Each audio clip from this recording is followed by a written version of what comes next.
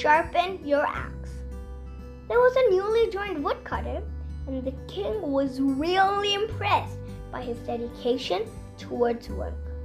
Out of encouragement, he started giving his best in work and cut 18 trees in the first month, and the king was glad. The next month, he put the same amount of effort but could only cut 15 trees. And the next month, he tried his best but could only cut 12 trees. The king visited him on the third month and talked about his decrease in productivity. He explained that he might have lost his strength or gotten too old to do the work.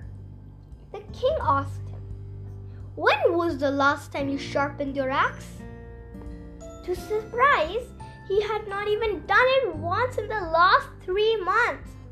That was the only reason he couldn't cut more trees.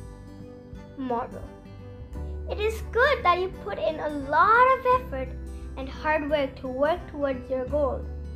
But you should always balance your life priorities and invest time with your family and save time to relax, which will boost up your productivity. These are just a few among many motivational stories that guide students to work hard on many aspects of life and grow successful.